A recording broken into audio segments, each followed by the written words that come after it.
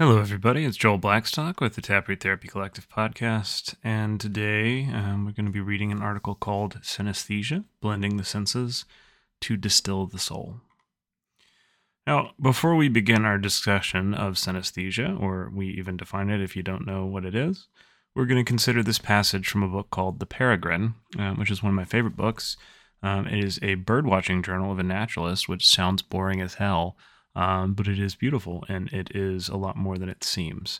As Werner Herzog pointed out in his review, it is not a book about a person who is watching a bird. It is about a person who is wanting to and maybe becoming a bird.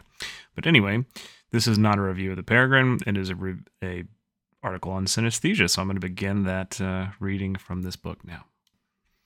The first bird that I searched for was the nightjar, which used to nest in the valley.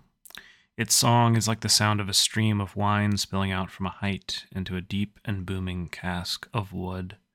It is an odorous sound with a bouquet that rises to the quiet sky. In the glare of day, it would seem thinner and drier, but dusk mellow it and give it vintage. If a song could smell, this song would smell of crushed grape and almond and dark wood. The sound spills out, and none of it is lost. The whole wood brims with it and then stops. Suddenly, unexpectedly, but the ear hears it.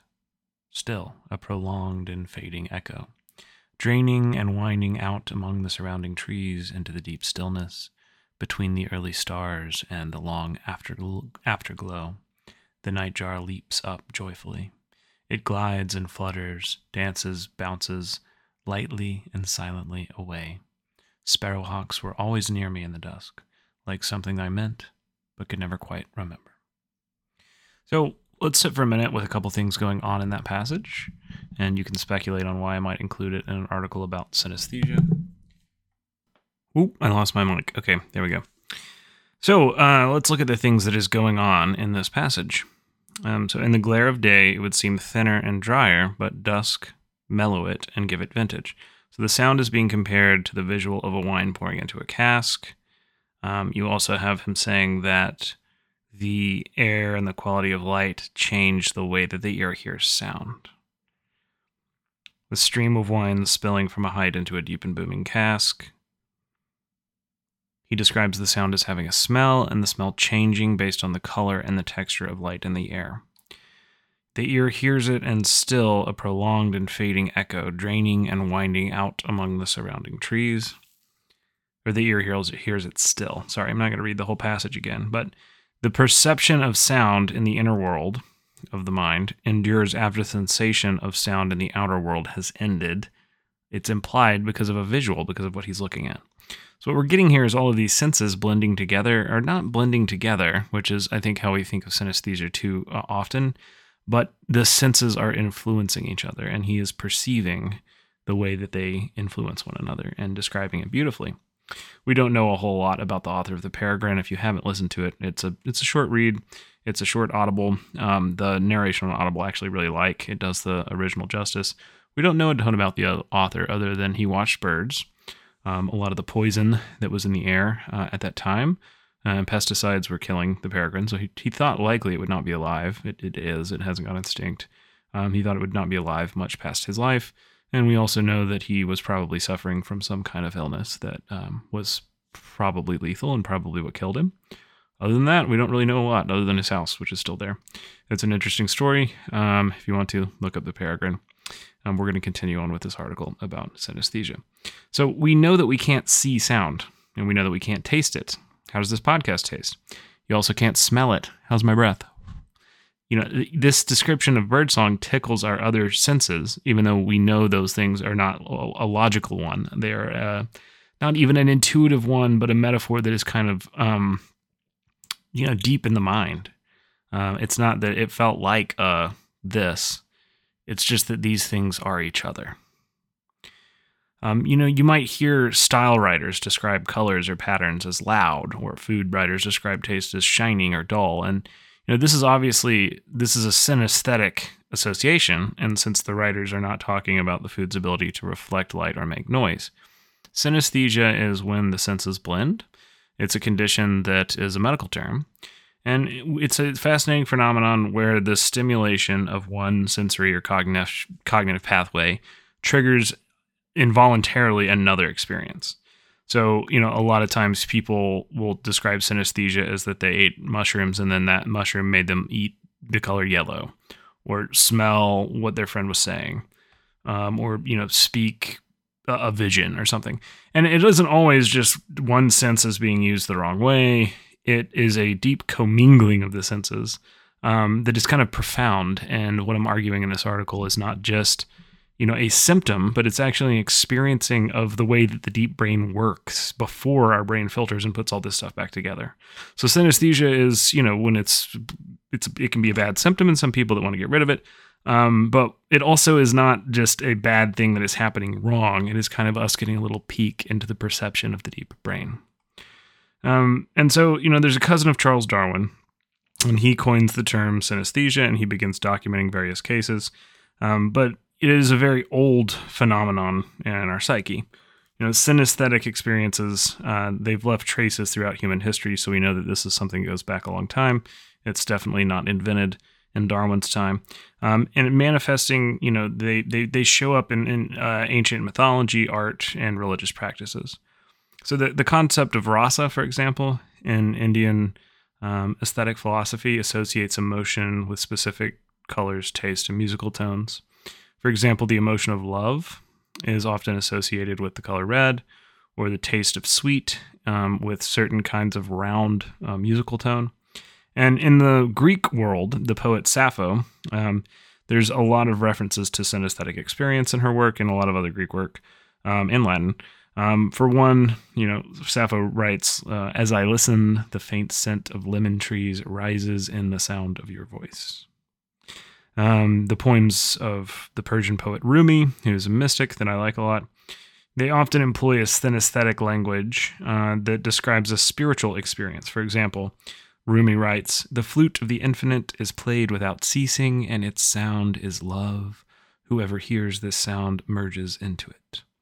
In the Bible, you also have a synesthetic description: taste and see that the Lord is good.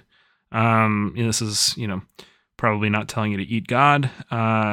Here, the act of tasting is metaphorically linked with this experience of the goodness of God or the flavor of God. And these ancient poets use these synesthetic-like associations to enhance this transcendental effect of their writing, as we still use it today. You feel something a little bit different than if I was like, "I saw a bird. The bird went in the sky. The bird had wings. The bird ate a worm." That is, not what the peregrine is. The Hindu philosophy of chakras points, it posits that there's this association and cross-activation between somatic experiences and in different parts of the body. So chakras have a physical location in the body, like a somatic association, an emotional association, and then also a color. And then in other kinds of practice, there's also a link between different kinds of energy or sound frequency. So they're kind of saying that like this sort of sound evokes this kind of emotion. That emotion is stored in this place in the body physically, and the body is also responding to this kind of color. So it's, it is this kind of deep synesthetic, fusion of senses that was used in ancient medicine. And still today by some people. Chakras, could have provided our ancestors with this framework to understand and regulate their physical and emotional well-being. When they felt bad, they knew that if they went and they recognized the emotion of, what is it? It's anger. I'm going to look at red. I'm going to feel this here. I'm going to have this sound. There was this way of kind of recognizing and regulating and rebalancing. So, by linking specific emotions and bodily sensations to different energy centers represented by chakras, the individuals in the past might have been able to identify and address imbalances in their physical and emotional states. So the color association with chakras may also have served as this visual aid to enhance the focus and awareness of these energy centers during meditation and spiritual practice. Colors have a very strong psychological and physiological effect on individuals, and using specific colors in association with chakras might have facilitated a deeper connection with activation of these energy centers. Synesthesia may have helped shaman and philosophers, perceive these sensory associations. Like they were intuitive people, they could kind of get underneath cognition and experience it in a way that was a little bit more close to the bottom of the brain, or, more pure or more dissociated, whatever you want to call it.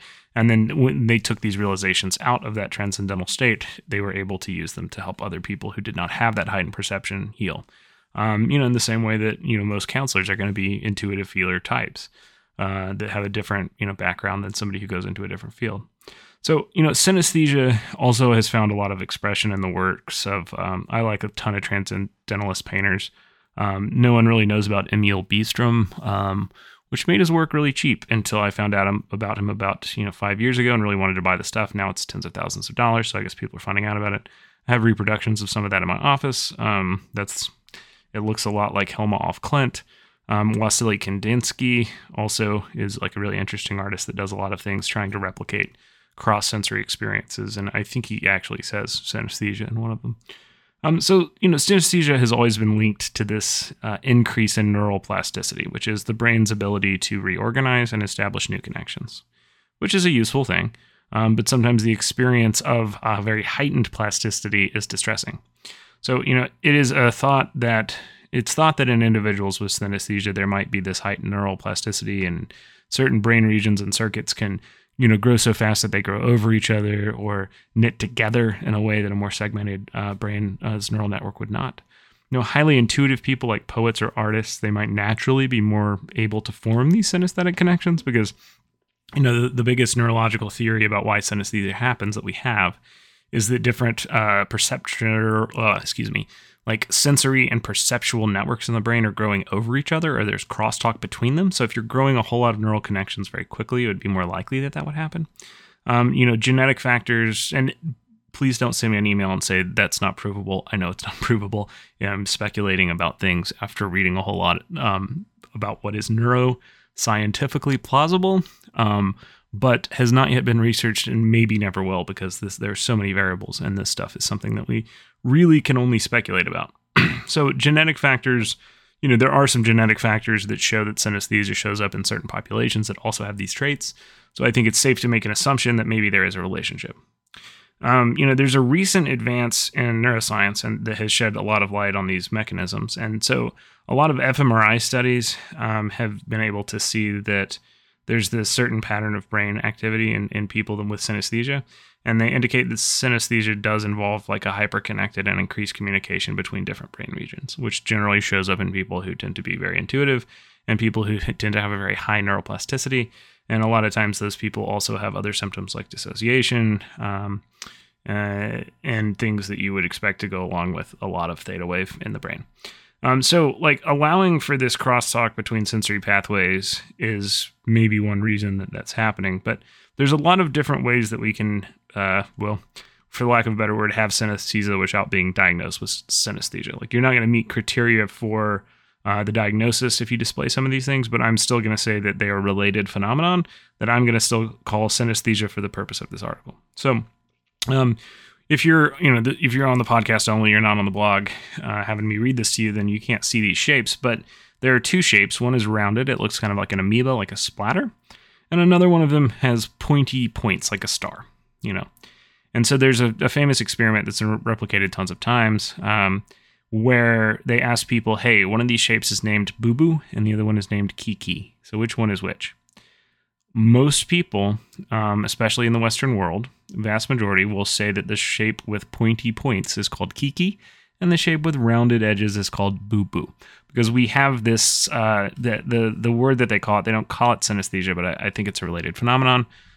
They call it sound symbolism, is the phenomenon in the brain where different sounds are related to other senses like shape because we feel like there's a relationship, which, I can't tell you why that is. I can't get an Excel spreadsheet or something and show you that, but it just makes sense to my brain to say Kiki is sharp because there's a consonant that is falls off faster when you have a very sharp vowel, and you also have a higher pitch, and those just things seem pointy to me, where if I say boo, boo, boo, boo, that seems like a very round shape because the consonant, the vowel falls off the consonant at a much longer arc, which to me feels round. And there's also a deeperness to it. There's a depth to the sound, not just that the pitch is lower, but that there's kind of a more of a roll. Your vocal cords are kind of almost harmonizing on lower notes. And so there's something about that that feels bigger and rounder, but I can't tell you why. And most people, especially in the Western world, agree with me. So this is another phenomenon that I think is interesting. And so there's no logical basis. There's nothing that makes sense. We just know that brains sort of associate these. And when you think about it, I don't know, it makes sense to my brain, but I don't know why.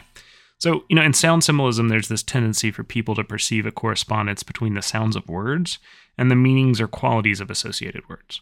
And so, like for Kiki and Boo Boo, that's names. But the sound properties of a word can imitate kind of any object or action or concept.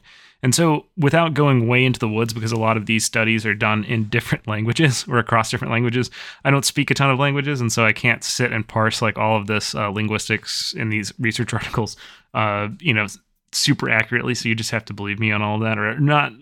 I won't say can't. I'm not going to do that. But the phenomenon has been observed across different languages and cultures. And so one thing that's kind of interesting is, for example, like many languages show this tendency to associate certain speech sounds with a size or shape. So words that convey smallness or lightness often contain these high-pitched vowels. So it's not just the shape of the sound, it's actually the size. So it's not just a sharp angle for Kiki, but people would think that Boo Boo, like I was saying, there's more depth to that, there's more resonance, is bigger. And that maybe is affected by the way that if I yell into a tiny box, it's going to have a higher pitch. If I yell into a big room, it's going to echo, and then maybe the feeling of depth. I don't know. But this pattern can be observed when you look at the way language is structured, because you have things like tiny or big versus light versus heavy. And you can feel the way that those words are structured with certain vowels based on the way that we perceive those vowels to appear, to be seen in a visual way that, sound doesn't do. It's not usually a visual concept, but you can see that assumption in language. So sound symbolism is this synesthetic phenomenon behind the association between the names Kiki and Boo Boo. But also there's like a lot of other examples where things have come like to represent smoothness, roughness, brightness, darkness, hardness. And then those same sounds show up in all these different languages. We have these sonic associations that can influence people's perception. And so when you're talking about that kind of crosstalk where this just makes sense, to most people, and most people don't have synesthesia, like just because you do sound symbolism, which is almost everybody or most people, that doesn't mean you have synesthesia. But I'm saying that it's normal for everyone to be a little bit synesthetic. And a bigger thesis of this is that the deep brain, all of these senses are mixed together. That's like how new neuroscience is saying that and then it's taken apart and filtered before we can perceive it into this sensory data. But in that sensory data, the senses already kind of influenced each other on this unconscious level. How exactly that happens or the implications of that, we're not going to get into all of it, and nor could we probably. But my thesis here is that synesthesia is maybe representing the way that we think in the unconscious dimension in the subcortical brain, and then later on the brain is refiltering that, and then there's some artifacts of that process filtering being left over. So these things do influence us. Color influences mood in a way that people talk about, but I still think we talk about it in a very abstract way. So, in my article about architecture, several of them, I argue that there's this evolutionary basis for different forms of art and design, that we don't just design buildings randomly, that there's something in it that makes a building timeless, and that remains cross-culturally relevant. Additionally, recent studies have indicated that associations between taste and shape are different among cultural groups, which is interesting because it means that whatever that association between taste and shape is, it doesn't run as deep into the brain as the one with sound. So it's probably a newer neural network, and it's going to be different among cultural groups. Some of the other ones may have been there since the Stone Age, and other ones may have developed relatively recently. So they did a study in Africa, and they went and they had these different shape associations with taste, and they asked the people to basically draw the tastes. And Westerners and in these rural African tribes that hadn't been exposed to culture or advertising or things where they would maybe have some sort of advertising association, they drew it totally differently.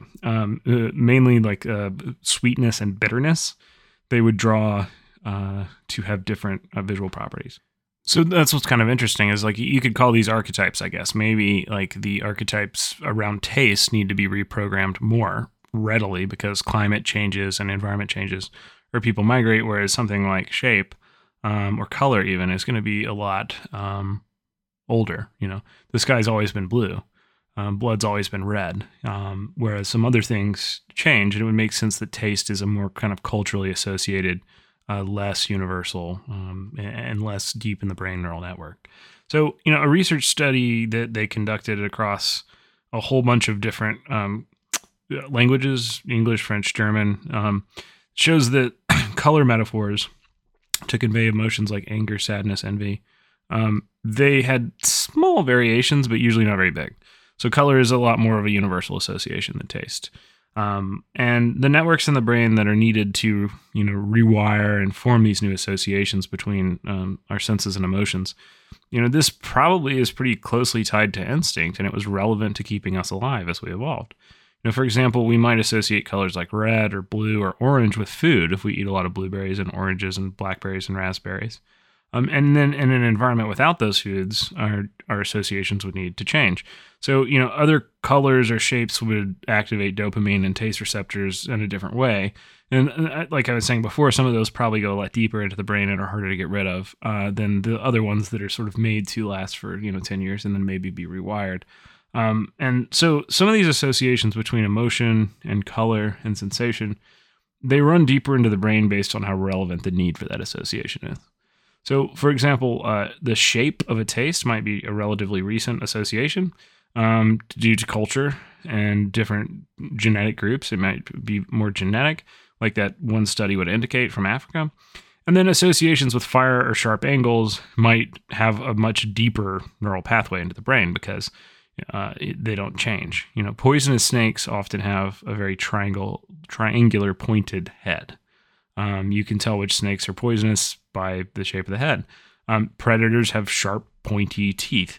As soon as people could make stone tools, they made pointy stuff to throw at each other or animals. And then prehistoric art usually portrays predators. Like if you look at cave art, I'm not going to try and remember or pronounce all those French caves where a lot of that art is. But it portrays like predators like wolves and bears with this triangular shape to the head. And even like a shaman who's becoming like a buffalo person or a deer person, the way that they show that person is a shaman, like a half animal, is that the head is triangular. They're not human. They're that part of them is animal.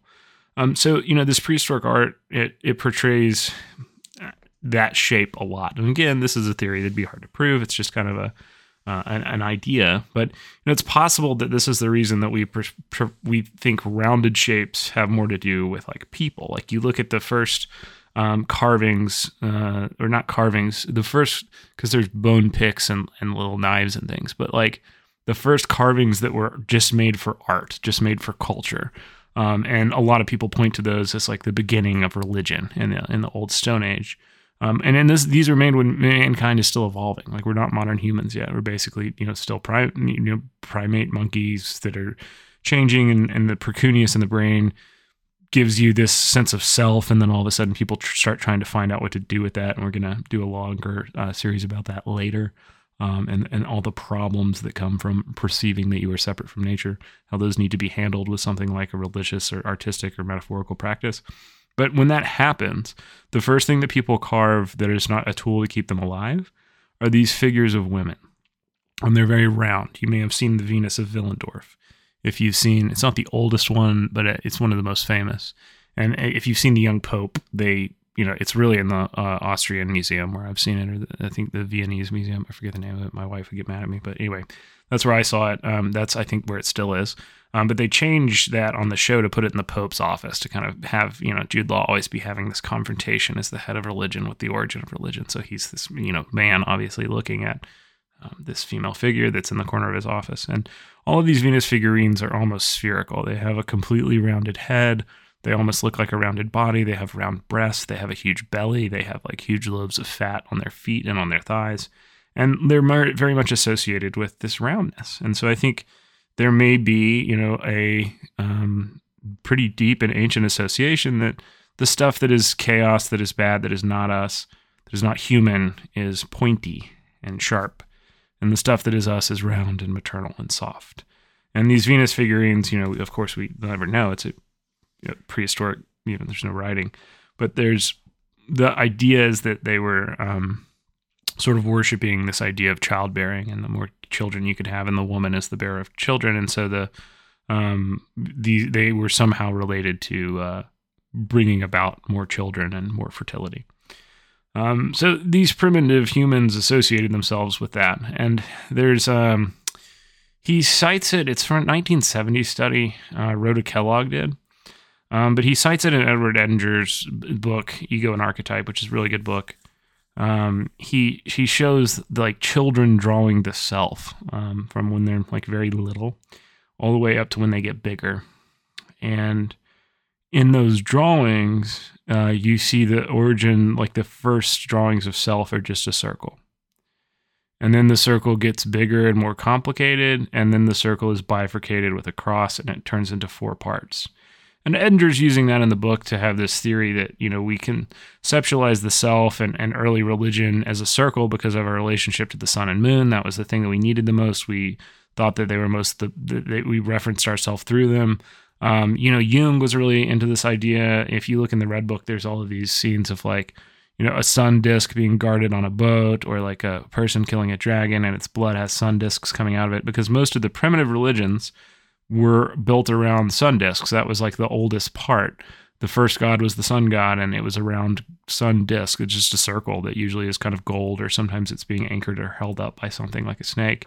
But you see that it's still, even in the later kingdoms in Egypt, but in the very early Egyptian artifacts, you see the sun disk as being really primary. And so anyway, there's this kind of idea that when religion starts, people view themselves and God as just a circle, and then later God breaks into multiple parts and becomes this polytheistic thing that is more complicated as we become more complicated and our culture becomes more complicated. So the whole point of this is there might be a pretty old association that's still present when children draw themselves at young ages, and you look at that art change, that people are human and round, and that we associate our humanity and our psyche with a circle, and we associate everything else with jagged, painful, predatory teeth and claws and sharp stuff. We are boo-boo, and the other thing is kiki. And so the synesthesia, probably helps us listen to the pattern and shape of nature, and it's related to all these kind of evo-psych ideas and Jungian archetypal theory. Pointed heads of snakes, and colors, indicated things that we needed to feel. And so, this would need to vary. The plasticity would need to change, in different places. And so, these studies have shown that there's cultural and genetic groups that have different associations between taste and shape. And then there's also like an enormous difference between the information being processed by the brain and the information being perceived by the conscious ego. So, especially like one of the things that makes us very different than animals is that we're not just processing information, we're actually aware of the information that we're processing. Perception, in everyday life, like our senses constantly receive an enormous amount of information from the environment. And to prevent us from being overwhelmed, our brain filters out certain sensory inputs, or the vast majority of sensory input, not certain ones, and that it deems less important or redundant. It puts some of them together, it processes them. It's a pretty advanced algorithm. So one example of that is eyes. If you were able to take, the raw video footage that your eye is taking at any point and plug it into a computer, just like if you could make it have an HDMI cable or a RCA cable set from the 90s or something. You plug it into the TV and you just look directly at what your eye is filming.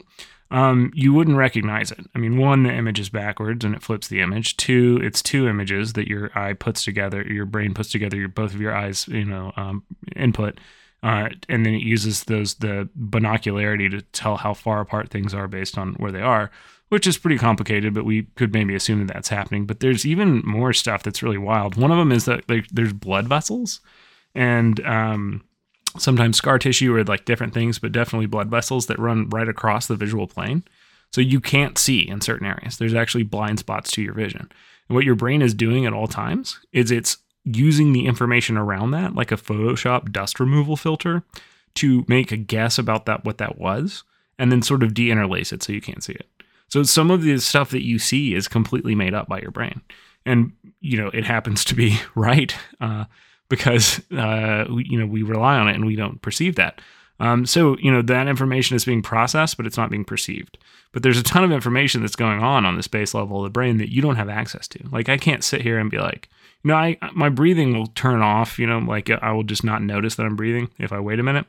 And then I can think about it and go, okay, well, now I got to remember to breathe until I forget about it again. Then my body takes that over. But I can't sit here and then say, okay, I'm going to try and perceive all the blood vessels and blind spots on my eyes and rip that thing apart and perceive the eye as two different video feeds. And then, like, I can't do that. Like, you can't. So, the closest thing that you can do is something called prisoner cinema, where if you close your eyes and you look at the blackness behind your eyes, there'll be all these sort of visual tricks that the processing does, and you'll see little blue sparks or whatever. But I'm going into the woods, but our brain doesn't show us all of the chaos that it is processing. It only shows us what we need to be able to perceive ourselves and the world around us. But that doesn't mean that there's not information in that processing where the senses are kind of blending and influencing one another. And things like brain spotting or ETT, color-based therapies, they're sort of hijacking those visual glitches in the brain in order to get trauma out of the body. So, this in individuals that have schizophrenia, there's abnormalities in the brain, sensory gating. We used to think that it doesn't matter. I'm not going into the history of that. We used to have different theories about schizophrenia, but the common one now that sort of replaced those is that there's a sensory gating mechanism. It's not that the brain is making something up. It's actually that it isn't filtering something out. That everybody else has, this ability to discard all this information, but a person with schizophrenia, they can't tell it apart. And when I used to work with people, well, I still work with some people that have schizophrenia, but when I used to work people only that had schizophrenia, that was one of the things they would say is like, everything makes sense to me. And then I say this new thing and that doesn't make sense to anybody. And they couldn't tell the difference in between what they were, inventing essentially, and what everyone else assumed. Their reality was, 90% the same as everyone else's reality. But then, 10% it wasn't there. And that's sort of true of everybody. We don't all live in the same perceived world, but we kind of know what things are mine. There's certain hobbies or ideas that I wouldn't just say on the podcast because they may not be. I would know that they may be inflammatory or something. Whereas somebody else, they don't have that, and it's not that their brain is making up something; it's that it isn't filtering things out. And a lot of delusion is active imagination or wish fulfillment. A lot of psychosis is this unconscious creative process that is making things that are not being labeled as made up or not being discarded. And so this sensory gating theory of schizophrenia, I think, explains a whole lot about the thesis of what I'm trying to say about the way that synesthesia works in the brain.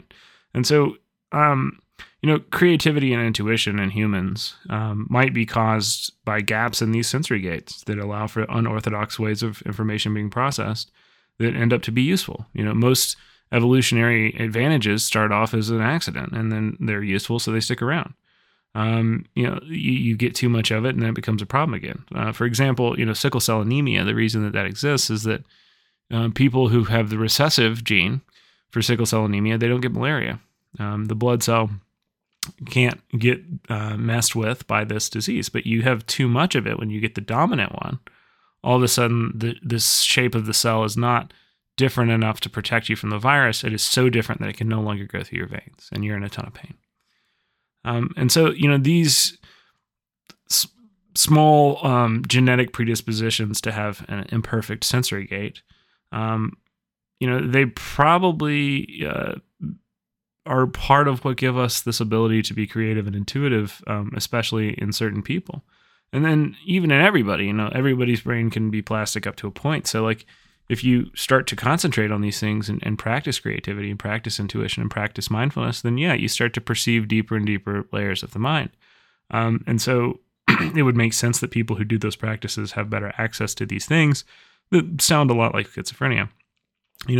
It's long been speculated that schizophrenia might just be this overabundance or overexpression of the same genes that lead to creativity or new perspectives and new ideas. Creativity and intuition can help us see how to color outside the lines, but when there's too many of those tendencies to break rules, then we can't see the lines at all. We don't even know that we're coloring outside of the lines. Joseph Campbell used to say that the artist swims in the ocean that the person with schizophrenia drowns in. I think he actually said schizophrenic, but that's not patient-centered language. You can't say that anymore. It's, person with homelessness, not a homeless person. It's person with schizophrenia, which is the right way to say it. But I'm just reading a quote, so if I change it, I want to explain why. So anyway, he, meant there that the deep layers of the unconscious can enrich us, but if we go too deep, then we can lose ourselves. Jung said that the ego has to go down into the unconscious, but if it goes down over and over too deep, then it loses its ability to have any kind of rigidity at all. And no longer is it too rigid, it isn't able to be rigid enough to keep the unconscious out. So, our senses are not as distinct as we would like to make them.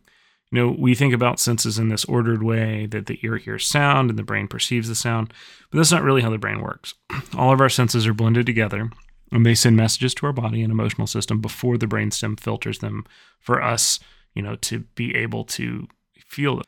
All of our senses are blended together, and the brain filters them for us. And the ego consciousness and our self-perception is really one of the smallest parts of who we are. We think it's all we are. The ego wants to be all of who we are. But our brain does an enormous amount of work before the sensations that we perceive are presented to our ego on this silver platter to perceive. And the keys to unlocking our psychology, I think, lie in understanding synesthesia and this spaghetti bowl mess of processing and perception that is taking place in our brain at any moment. Treatments like somatic therapy or emotional transformation therapy, which I got trained in Texas last weekend, use color and light. It's an eye therapy like brain spotting, but it doesn't use position. It uses color and light. You can come in and see me and we'll do that. It's pretty wild. What is down there. I watched a piece of paper turn black in front of me that my eyes knew was blue. And it's like, I know this is blue. What is going on? And I watched my eyes turn it black. And that was because I had a traumatic association with one of the emotions that we were working with. And so, older traditions like chakras and transcendental meditation, they're based on utilizing these same glitches in perception.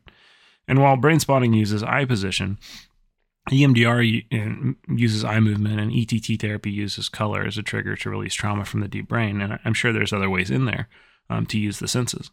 But it's long been recognized that there's this powerful stimulus that can elicit emotion and psychological responses in humans. Within color, we disagree on exactly where that comes from or exactly what it is, but we know that color influences us. If it didn't at all, why would we have a preference about color when we bought clothes or painted our house? So there's this potential that color has to do a lot of things in the brain, and much of these happen at this base unconscious level before cognition, before we can even perceive what's happening, which is why we have a hard time understanding what they are, or even believing that they're there. So, from an evolutionary perspective, this impact of color on trauma and psychology can be explained by this principle of biophilia that we suggest, or biophilia says that humans have this natural tendency to try and connect with nature or compare themselves to nature. And then as we move further away from nature or natural principles, we become more healthy. And that doesn't mean that you shouldn't cook your food and you should go on a paleo diet and only eat nuts. It means that we've kind of evolved to do certain specific things for a reason. They kept us alive. And the more you try and bend human nature away from those things, the more problems happen. Now, politically or philosophically or culturally, you have fights about what's natural and what's not. So that's not what I'm trying to say. I'm not trying to argue for any sort of political position. What I'm saying is just that the more that you make people do things that they were not designed to do, the harder it is for them to do those things. Some maybe are good things that we should do, and then some maybe are bad things that we should not. One example, I think, when you get into huge scale systems, like something like climate change, you are looking at something that is so big and so complicated and so many balls have to hit the next thing that we understand systems on a 1, 2, and then very intelligent individuals can see things at a 3 and 4 step process. And then beyond that, we have to rely on something like equations or spreadsheets or, these things that keep track of complex logic for us. AI is a pretty good example. Because what AI is doing is it's using the statistical engine to grab all these things on the internet. A ton of times there's so many things that it grabs, it doesn't even know why it thinks that. There's a court case that was brought against a county where they were using basically an AI that was a black box algorithm to try and predict if somebody was going to be a recidivist, if they were going to offend after they were let out of prison again. And so they were using it for parole. And people brought a court case against it, and they said, you can't do that because you're not able to tell me why you think that my client is a threat. And it was upheld. They said, yeah, we don't know. And neither does the AI. There's just too much information going through there, but it is right. We've looked at it and the things that it's doing are correct. So we're going to go with what it says. So climate change, I think, is an example of what I'm saying here. Like, that's maybe something where we should learn to do something that's not terribly natural, because we can't even understand the complexity of that issue and what it means enough to act on it, because we're not designed to do that. And it means that there could be pretty big catastrophic consequences if we don't. But evolutionary psychology and archetypal theory, they propose that certain colors have this deep-rooted symbolic meaning, and they can evoke this archetypal response within you. And these archetypes are thought to be universal and inherited and represent fundamental human experiences and emotions. But for example, red can evoke passion or danger or energy, and blue may elicit calmness and tranquility and even sadness. And these archetypal associations with colors have developed over time as adaptive responses to the environment. So to talk about that ETT therapy, just real fast, its use of specific colors and hypothetical mechanisms can be derived, both, you can look at them, from a Jungian or evolutionary standpoint, but ETT uses this set of color filters that influence emotional states and facilitate therapeutic transformation. And from an evolutionary perspective, those colors and light directions that ETT is using, they may tap into these primal associations with where the sun is and what angle it's coming from, and what color things are. And, that's probably where they come from. I don't think that our brain decided to do something that complicated at random, and I've seen it have some pretty profound effects. So, for instance, using, calming shades of green or blue might activate this connection with natural landscapes and trigger relaxation responses and potentially reduce stress or trauma-related symptoms. And then from a Jungian standpoint, the colors employed in ETT, they might be chosen based on their archetypal symbolism. For example, like warm colors like red or orange could be utilized to activate this archetype of vitality or energy. And a lot of like chromotherapies that came out in the 70s, they did this. Some of them are a little bit crankier than others. Like they would say, like, to be brave before you go into the interview, look at the color blue or something. And generally, those have kind of fallen out of favor. If you think that that's what ETT is, it's not. ETT is using very specific frequencies and light directions to get a pretty profound reaction. Like I said, I watched the color blue turn black in front of me, and I'm looking at a piece of paper, but it's looking like a computer screen that can change color, and my brain is like, why is this happening? So if you want to see the spectral chart, if you're a therapist in the area, come by the office. I love to show off how brain spotting and that stuff works, so you can see what it's like and see if you want to get trained in it. But our brain filters this energy that we're talking about into 5 or some say 6 senses. But it's really just electrical impulses and energy that could be filtered together and influence each other on this base level before it's processed. So, synesthesia is this intriguing thing, if you're an artist or you're a scientist, and it provides this window into intricate workings of the brain on a pretty base level. But synesthesia is not the way we think. It's a byproduct of the way we think. And through understanding that, we can understand ourselves and how to heal better, and find new ways to kind of trick the brain into releasing all the trauma stored in the body that a trauma therapist is trying to get out. If there is a path toward future models of therapy, I think it's through looking at something like this or understanding the brain in this way. So, all of our senses come from this giant stew pot that the brain must filter into specific ingredients afterward. It's not making a stew out of the ingredients. It's pulling ingredients out of a stew. But they've already marinated and they've already influenced each other, and the taste of one another is on them. There's some of the bone in the carrot, and there's some of the onion and the olive, or, that's a gross stew. But whatever. The stuff is steeped in each other, and then we're pulling it out to perceive it. And so I think by looking at that mechanism, that, what I see influences what I taste, influences what I feel, and influences what I say. And then, of course, emotion is going to influence cognition. But emotion has already been colored by senses and the body before you even got to mood, and then cognition comes last, and language-based thought comes last. All this stuff has taken place first. And so if we're going to make a non-cognitive therapy that kind of goes deeper into the brain, this is the way I think about it. And this is kind of an open-ended thought. But, accepting all the depth and complexity that's beneath cognition, I think can help us get a better sense of what makes us human. And it's very late. I'm very tired. So here's a little joke before we go. There's a guy, and he points at a man on the train, and he says under his breath to his friend, "Hey, I heard that guy has synesthesia." The guy with synesthesia turns around and is like, "Hey, I smelled that." Anyway, have a good night, and if you want to try ETT therapy, come by Taproot. Talk to you soon.